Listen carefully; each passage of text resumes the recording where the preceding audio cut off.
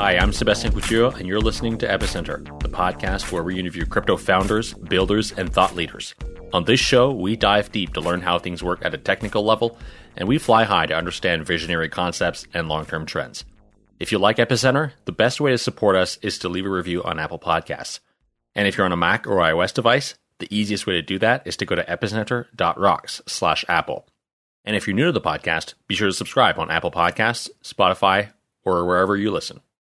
Well, the holidays are now among us, and I think you can all agree it's been a very interesting year. And we're all taking a well-deserved break here at Epicenter over the holidays.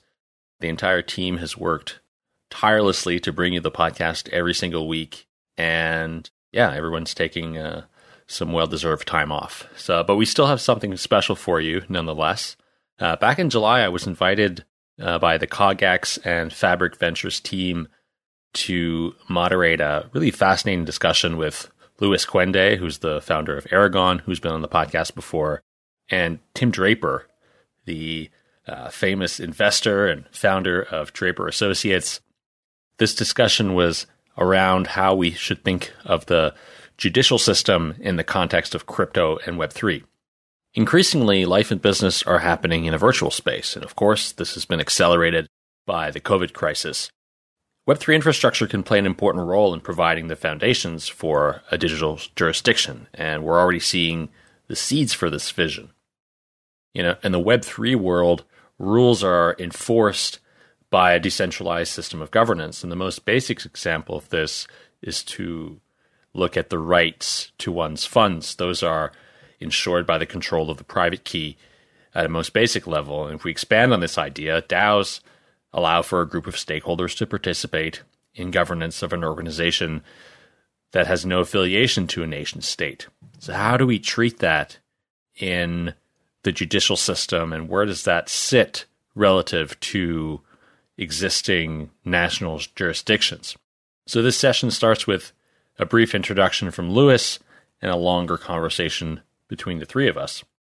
So I'd like to thank the Fabric Ventures and CogX teams for giving us permission to share these sessions with you. I know that they're big fans of the show over there, and I'd like to invite you to check out what they're doing. CogX is one of my favorite event series. They put on really fascinating events, and actually we'll be releasing another panel next week from one of their event series from this year. So thanks to them, and I hope you'll enjoy this conversation between Luis Cuende, Tim Draper, and I. And before we go to that conversation, I'd like to wish everybody happy holidays and a very happy and prosperous New Year 2021. So I'm going to be talking about a digital jurisdiction for digital organizations, which is what we are building at Aragon.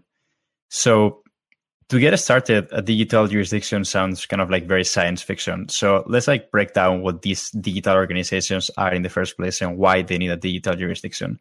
So we've seen this movement of DAOs, these new kinds of human organization that have popped up in the latest years, enabled by blockchain technology and cryptocurrencies. And so the idea behind DAOs is that you can create these entities that are decentralized, that have no central leadership, that are autonomous in a way that they can incentivize people to work for them to actually achieve their goal. And that are also organizations, they have their own rules and kind of own boundaries. I think the most basic form of DAO we can think about may be Bitcoin, where Bitcoin is decentralized. There's no central leader. Satoshi, is not the CEO. It is autonomous because it has an incentive mechanism that enables miners to come into the network and give their computing power to actually make Bitcoin happen, make this idea of a censorship-resistant store of value happen. And at the same time, it is kind of an organization because it has its own rules about how the software works. So what we're trying to do is we're trying to take that model and apply it in a way that it can be generalized so you can create your decentralized organization very easily. And so right now, there are around 1,400 decentralized autonomous organizations out there. Some of them are not fully decentralized. Some of them are autonomous. There's also very early experiments, but you can read more about them in poweredby.aragon.org or api.onehive.org and see what they are up to. So the way I see it is that Web 1, the first version of the web, allowed us to basically share ideas across boundaries, like kind of blocks. And then Web 2 enabled us to actually share and discuss those ideas, so like social media. And then now Web 3 is all about DAOs. It's all about we can share ideas, we can discuss about them, and then we can take action. Because like these ideas don't deserve to just be in the internet and not be implemented at all. There's a lot of chit chat in social media, and a lot of it doesn't actually result in change. So if you put together all this social capital, all the people that are thinking about stuff and discussing about stuff, and they have attention and interest towards a topic, with financial capital, with actual funds that you can have in one of these decentralized organizations, because they can control funds, they can control cryptocurrencies, they are native to cryptocurrencies. And if you can put both together, you can actually enable people to take action in ways we haven't seen before. So it might be seen in the next decade movements that are totally grassroots, and they are able to pull funds, they are able to recruit people towards a common cause, and they are able to cause social change without a hierarchy, without central leadership, and being totally autonomous in nature, and therefore very hard to corrupt over time, which I think that's what Web3 is about. And like an exercise that I'm doing these days is I'm asking myself, what do people feel like they belong to? That is like a very existential question, but that is for me a very important thing in how I frame my thesis around decentralized autonomous organizations. More and more, the answer is on nation states. And that's what is surprising to me. And with the recent events that are going on all around the world, I would say this is even accelerated more. So like when you ask a millennial, where do you belong? Like, I think right now some people may say, well, I belong in like the Ethereum community. I belong to this subreddit. I belong to this internet community. And we're going to see that accelerate until the point that nation states will not be the thing that people feel that they belong to the most. I think we're already seeing that, but that's going to accelerate drastically. So if you think about these communities, to like kind of personify them a bit, like some of the communities we've seen, because we were doing this campaign called Power by Aragon, kind of showcasing some of the creators of these communities. And we're already seeing this. So like, for example, here in the right, we have like Esteban from Decentraland. Decentraland is this virtual world. It's like if you have watched like Ready Player One, this movie about like a future in which everyone lives in VR, basically in virtual reality. They have basically taken that future and put it in the hands of users so that they can create their own virtual reality world. And they have added a decentralized autonomous organization powered by Aragon in order to enable their users to fully govern that world. So this is like science fiction squared, but it's like a virtual reality world that is powered by a decentralized autonomous organization. And that is live today. Like you can, that is out there today. It's kind of mind blowing. And people really belong that they like really feel that they belong to that community, to the Decentraland community, for example.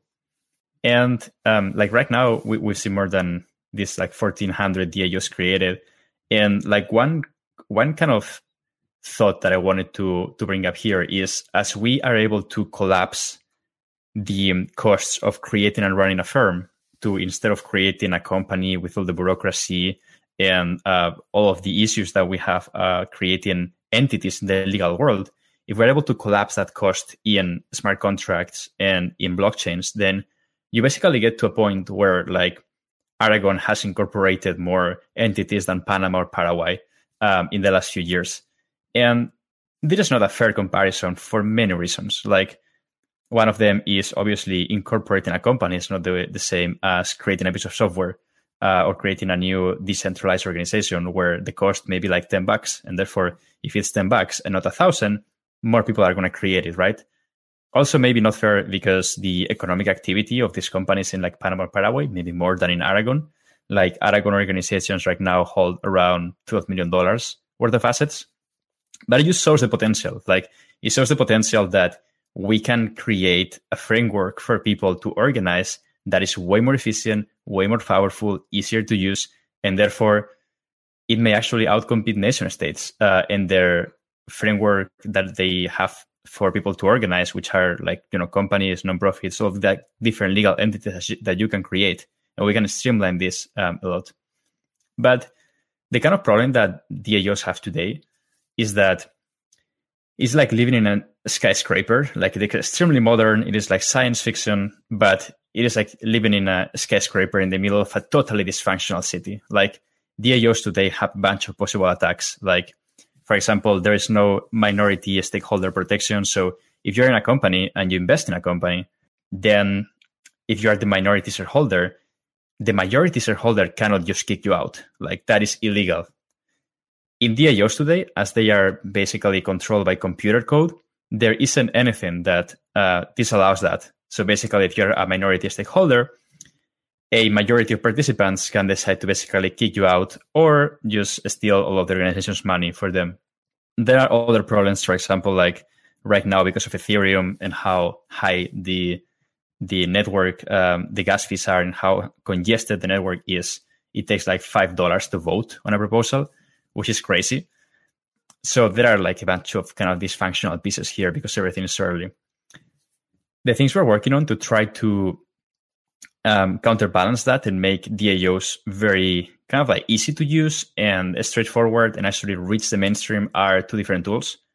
One of them is Aragon Court, which is this dispute resolution mechanism that basically enables these decentralized autonomous organizations to, apart from having these smart contracts, this computer code, which is extremely efficient, but also extremely narrow in what it can do.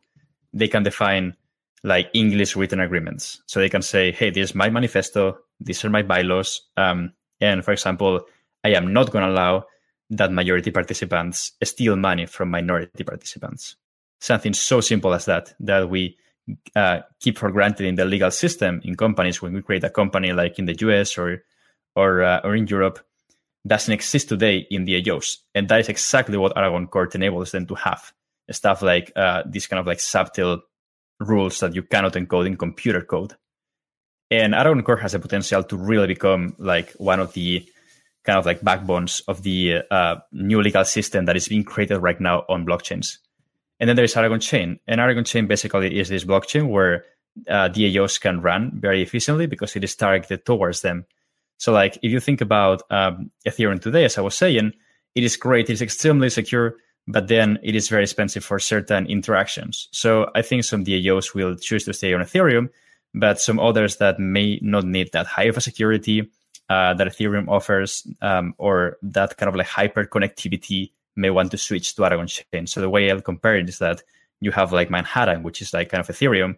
It is very expensive and you can get a studio there, but like it is expensive and you get probably like a small studio.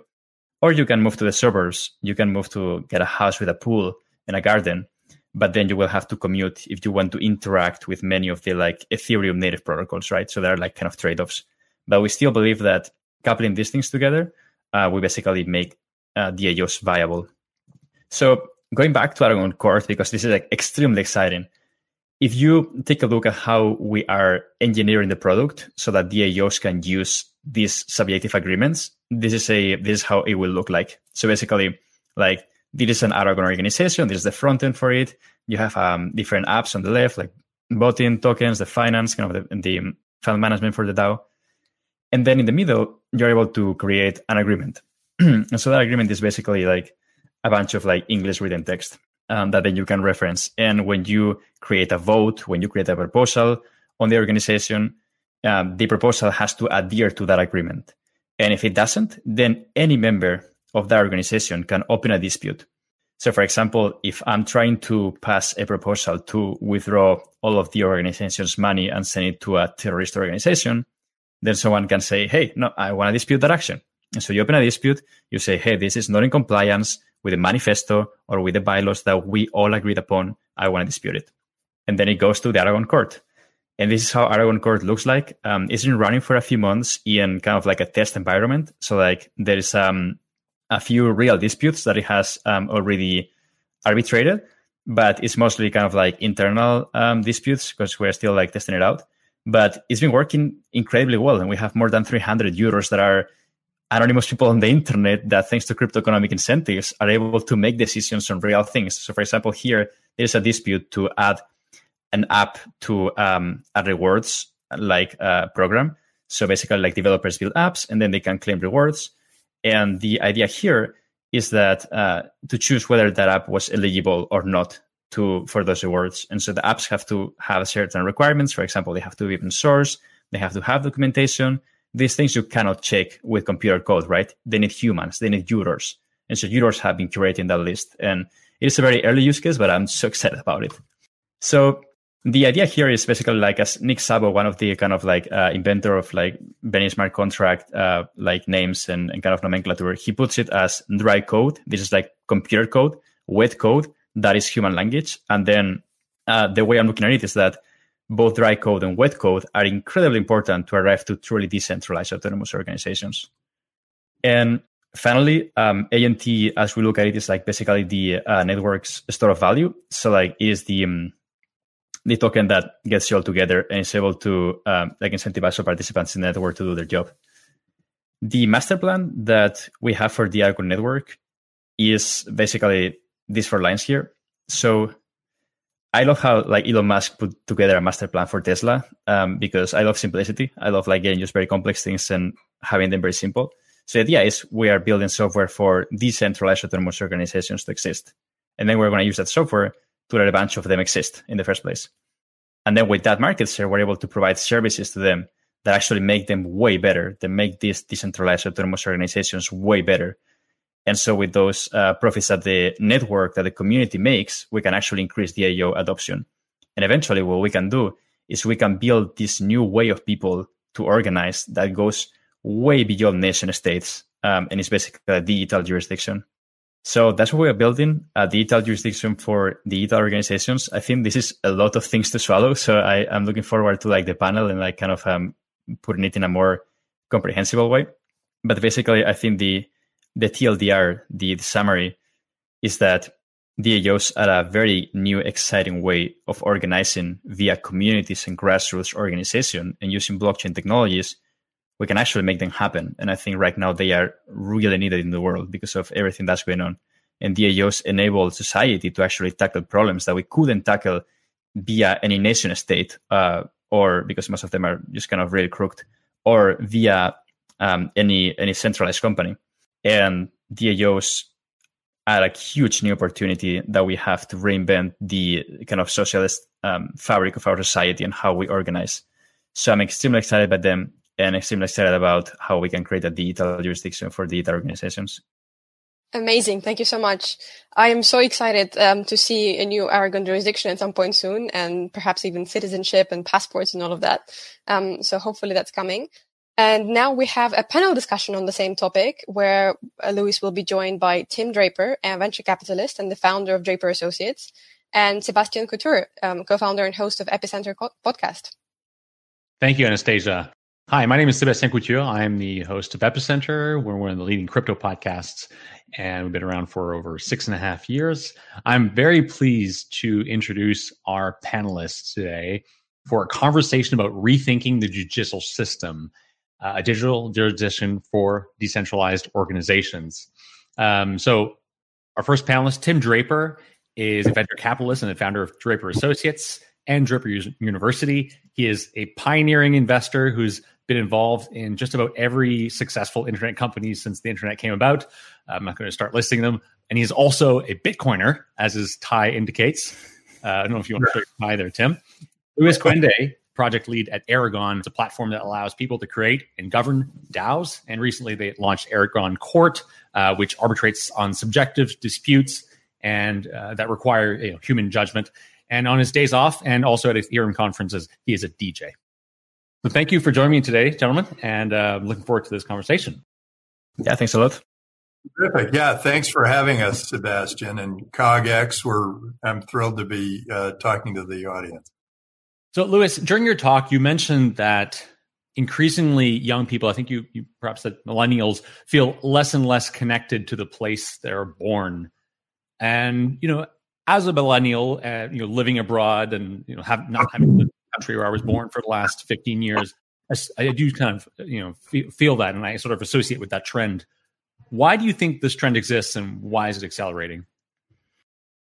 Well, I think nation states are like these huge places where like you have millions and millions of people, and it's just very hard for the human brain to empathize with people you like don't know at all, right? And so like nation states back in the day, maybe they were smaller, maybe they were less people on the planet. I don't know exactly what like kind of moved the needle.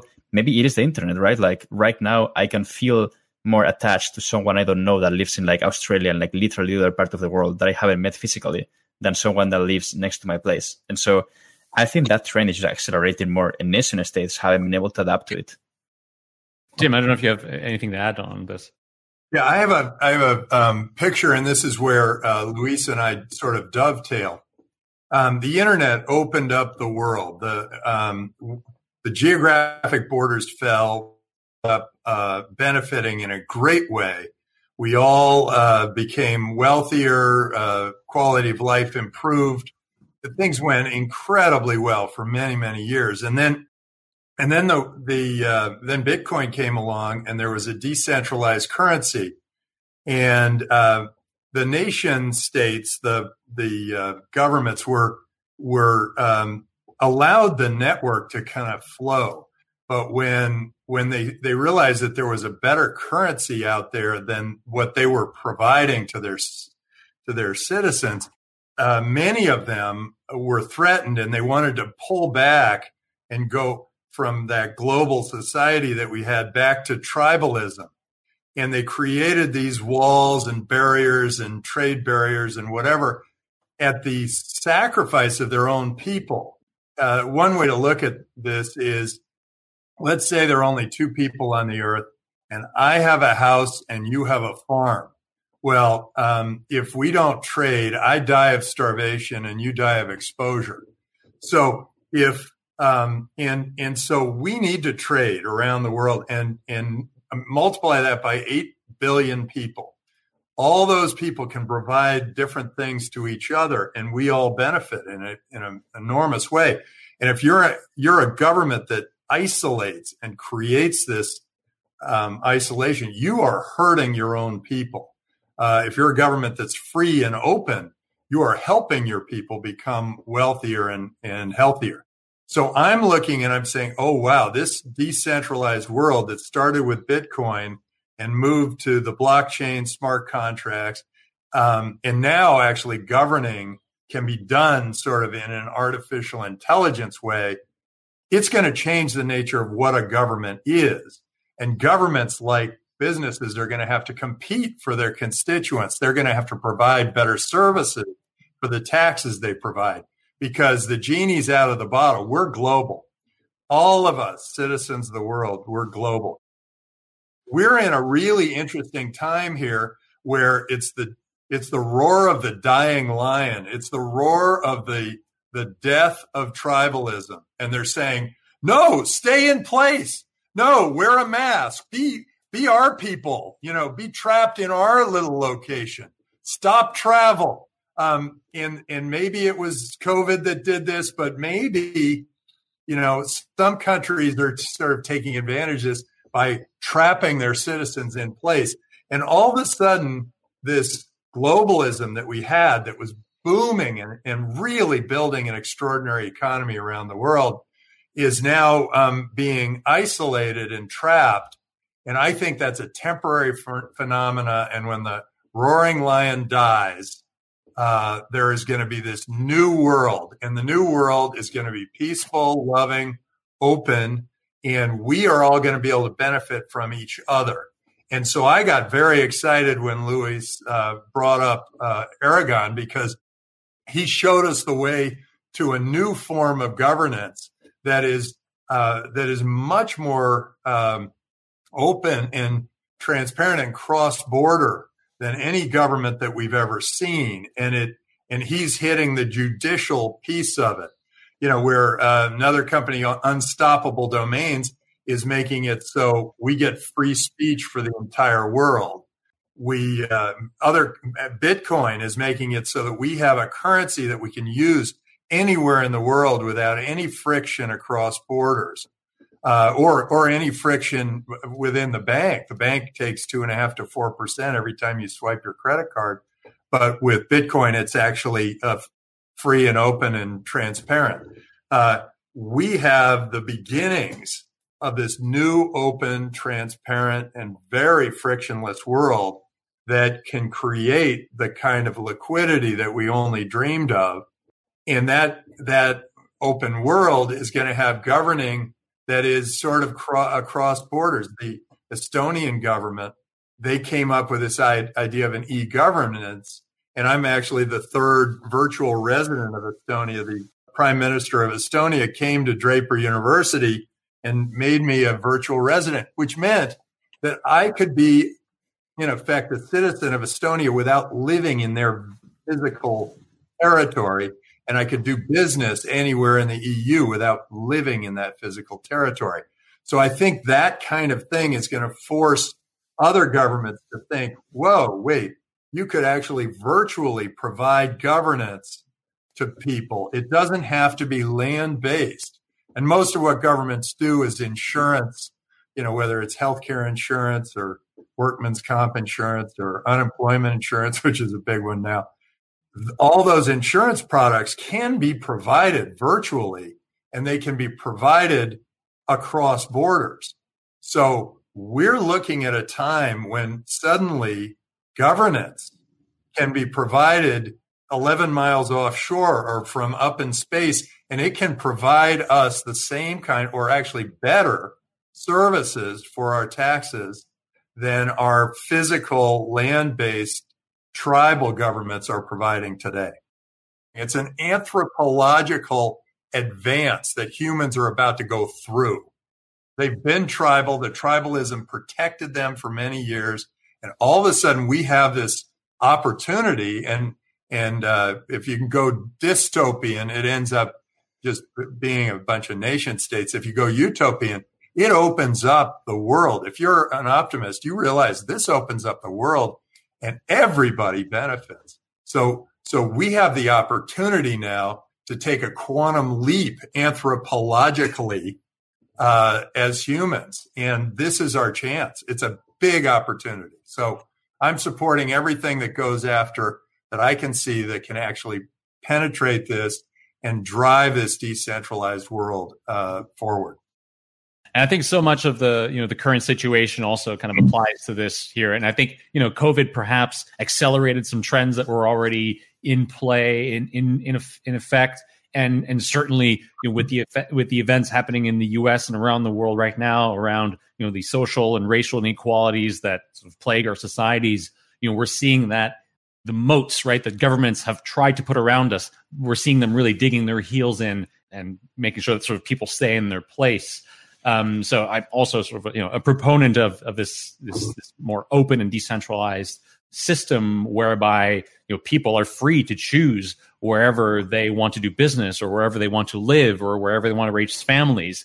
One of the things here that I think as technologists and as sort of, people who, live and operate in a sort of privileged space, is how do we ensure that these decentralized judicial systems, things like Aragon are building, how do we ensure that these systems, as we kind of reboot society, you mentioned this anthropological upgrade, how do we ensure that as a society, we make sure that these new systems are egalitarian, are diverse, and don't create the same types of tribal natures that we've seen throughout history, only now it's in a smart contract. Only now, you can't go and complain, or you can't go and file a complaint or some sort of physical, action against someone. How do we make sure that the future, this utopian future, is utopian and it doesn't turn into dystopia? I think that there are a couple of people thinking about it in a lot of different ways. Andrew Yang was working on a universal basic income.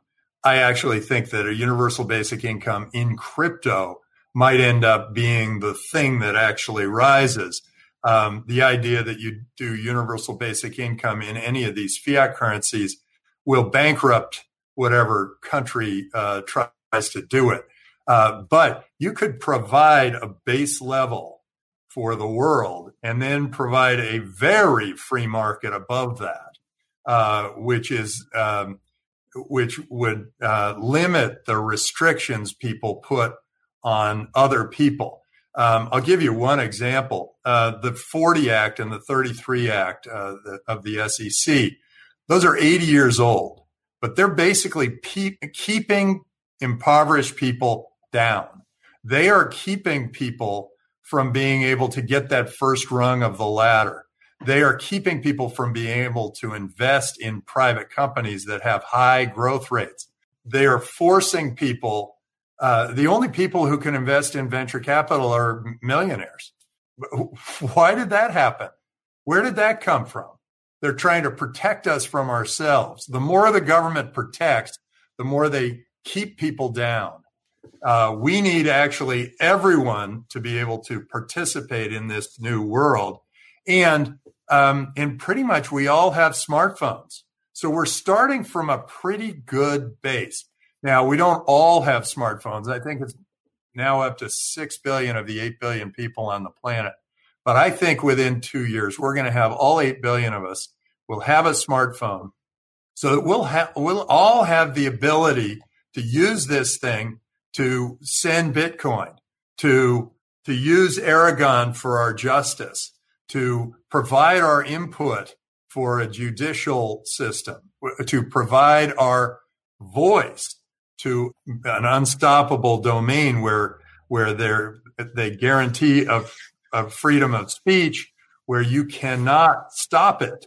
They can't stop it. No one can stop it. No one can censor it. You know, now you're starting to see censorship on Twitter, censorship on people are saying that the Facebook is favoring one group or another. You're seeing bullying from the major networks where they're saying you have to think this way or else you're an outcast or whatever. But boy, I don't always think the way the news thinks. I'm always thinking 5 or 10 years out, maybe 20 years out.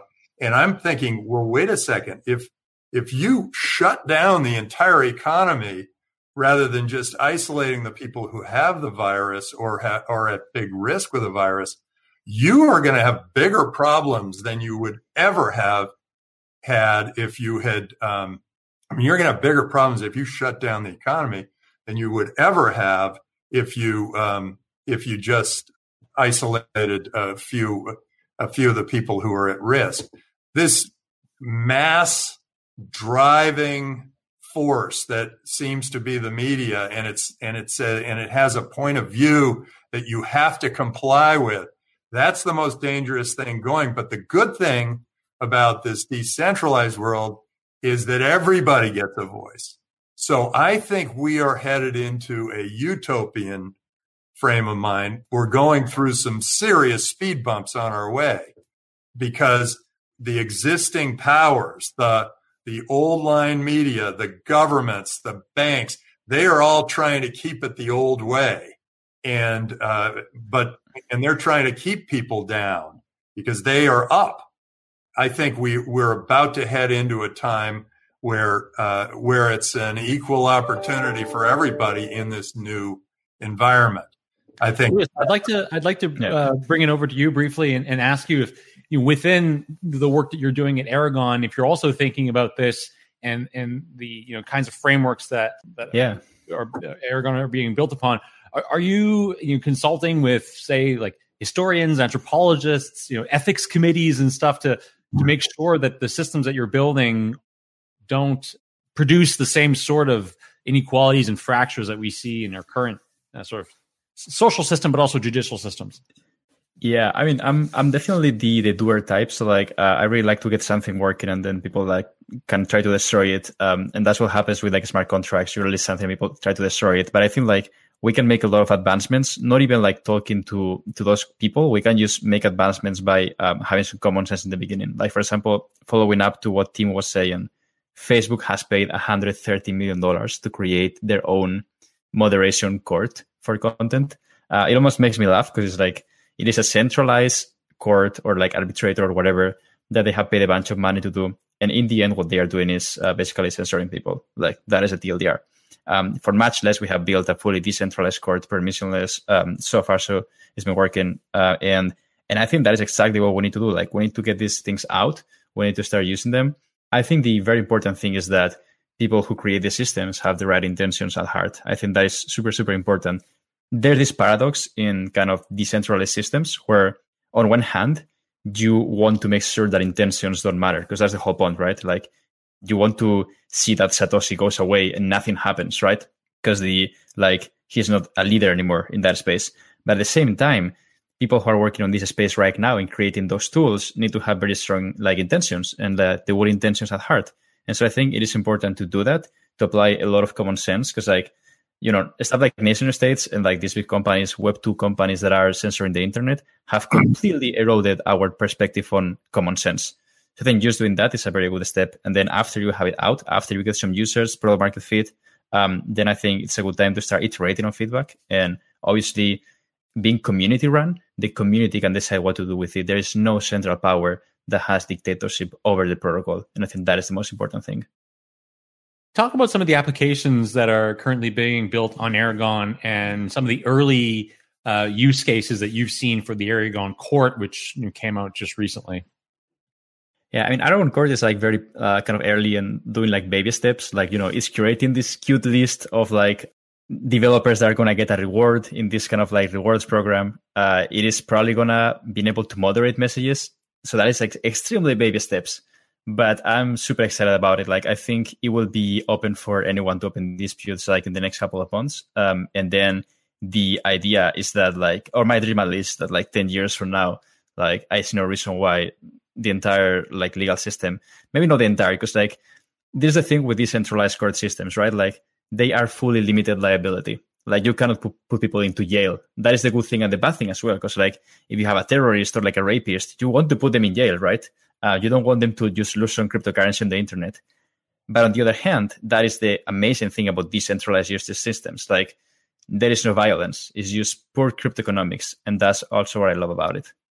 Yeah, that's also perhaps one of the limits of this system, unless at some point we start having, private police also, sort of embedded within arbitration agreements and things like that. I mean, I don't know if that's a future towards which we want to go, but we can kind of like perhaps extrapolate here a little bit more and talk about where Aragon Court or even a DAO, built on Aragon, where does it sit within the existing legal and judicial framework? Is it extrajudicial, or is it some sort of a subset? Yeah. Or trying to replace it? Maybe Tim, you want to address this?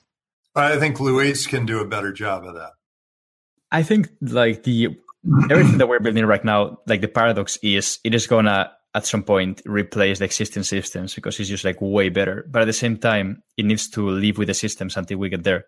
So like one example of that, I was trying like different on-ramp solutions for crypto because like I am very frustrated with the fact that today, if you want to use a crypto product, you have to go through like many hoops to actually do it. So like you cannot just enter your credit card and that's it, right? You have to like buy tokens, KYC with an exchange, all of that. But that is needed right now because there is just no other way. Like how do you translate your dollars to like, crypto or Bitcoin? And so I think we will have like a few years in which we will have to deal with these things very carefully and also invest into like this kind of like compliance with the existing system until we're able to completely overthrow it. But that's what like got me excited, right? Like I didn't get into crypto to like do KYC and compliance. As we wrap up here, we're nearing the end of our panel. Tim, you've invested in lots of companies, too many to name here, but several companies in the crypto space. Why did you buy into the Ant token model, and where do you see the future of this platform going? Well, when I first thought about Bitcoin, I thought, oh, wow, that's going to be interesting. Virtual currency. It'll be more liquid. It'll move faster. It'll create more liquidity and people will become wealthier. And I thought it was going to be just sort of the games would turn into eventually a currency that we all agreed on. But then Bitcoin came along and it had this decentralized piece. And it also had this blockchain that kept perfect records. And then from there, you could build smart contracts. All of a sudden, this changes all of commerce, all of finance, all of banking. And the thing that went off in my mind was, well, first, when a bunch of Bitcoin was stolen in Mt. Gox, I thought that was the end of Bitcoin, but there was a whole bunch of use of it. And it only dropped about 15% in value on that news.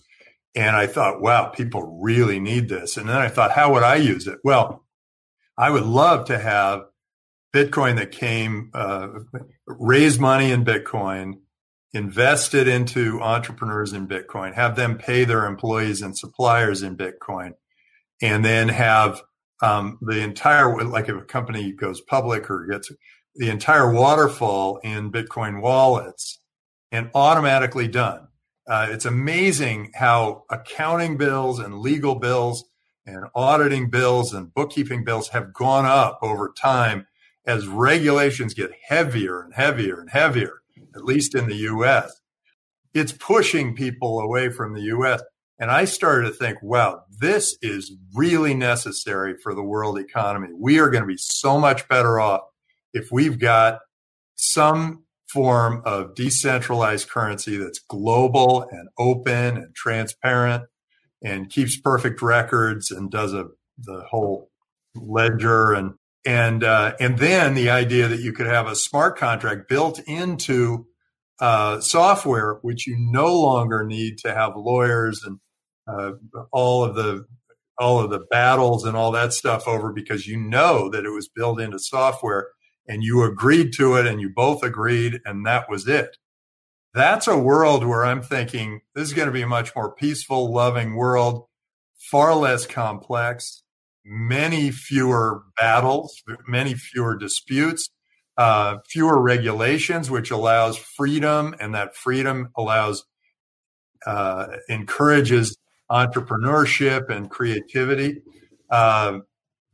I think that's a world I want to see, and so I have put a lot of my effort and a lot of my venture money into crypto opportunities, into Bitcoin opportunities, into wallets and exchanges, and then into these new governing businesses like Aragon or Unstoppable or many others who are sort of thinking about how government, what will that look like? Who will be your tribe in this global environment? Will they be cross borders? Will they be sort of a community of people who kind of think in a certain way, or will it be just a random selection of people that end up feeling like, hey, this is a great way to go? I'm excited about that future. I think we need to drive toward it. I think we really need to. This is one of those things where in the military they say freedom isn't free. You have to fight for it. This is one of those times you've got to fight for global freedom, so that we aren't just kept down by regulation and too much governance and too many intricate overlapping laws and too many forms to fill out and too many regulations to overcome in trying to create a better world. We need to fight for this. Thank you for joining us on this week's episode. We release new episodes every week. You can find and subscribe to the show on iTunes, Spotify, YouTube, SoundCloud, or wherever you listen to podcasts. And if you have a Google Home or Alexa device, you can tell it to listen to the latest episode of the Epicenter podcast. Go to epicenter.tv/subscribe for a full list of places where you can watch and listen. And while you're there, be sure to sign up for the newsletter so you get new episodes in your inbox as they're released. If you want to interact with us, the guests, or other podcast listeners, you can follow us on Twitter. And please leave us a review on iTunes. It helps people find the show, and we're always happy to read them. So thanks so much, and we look forward to being back next week.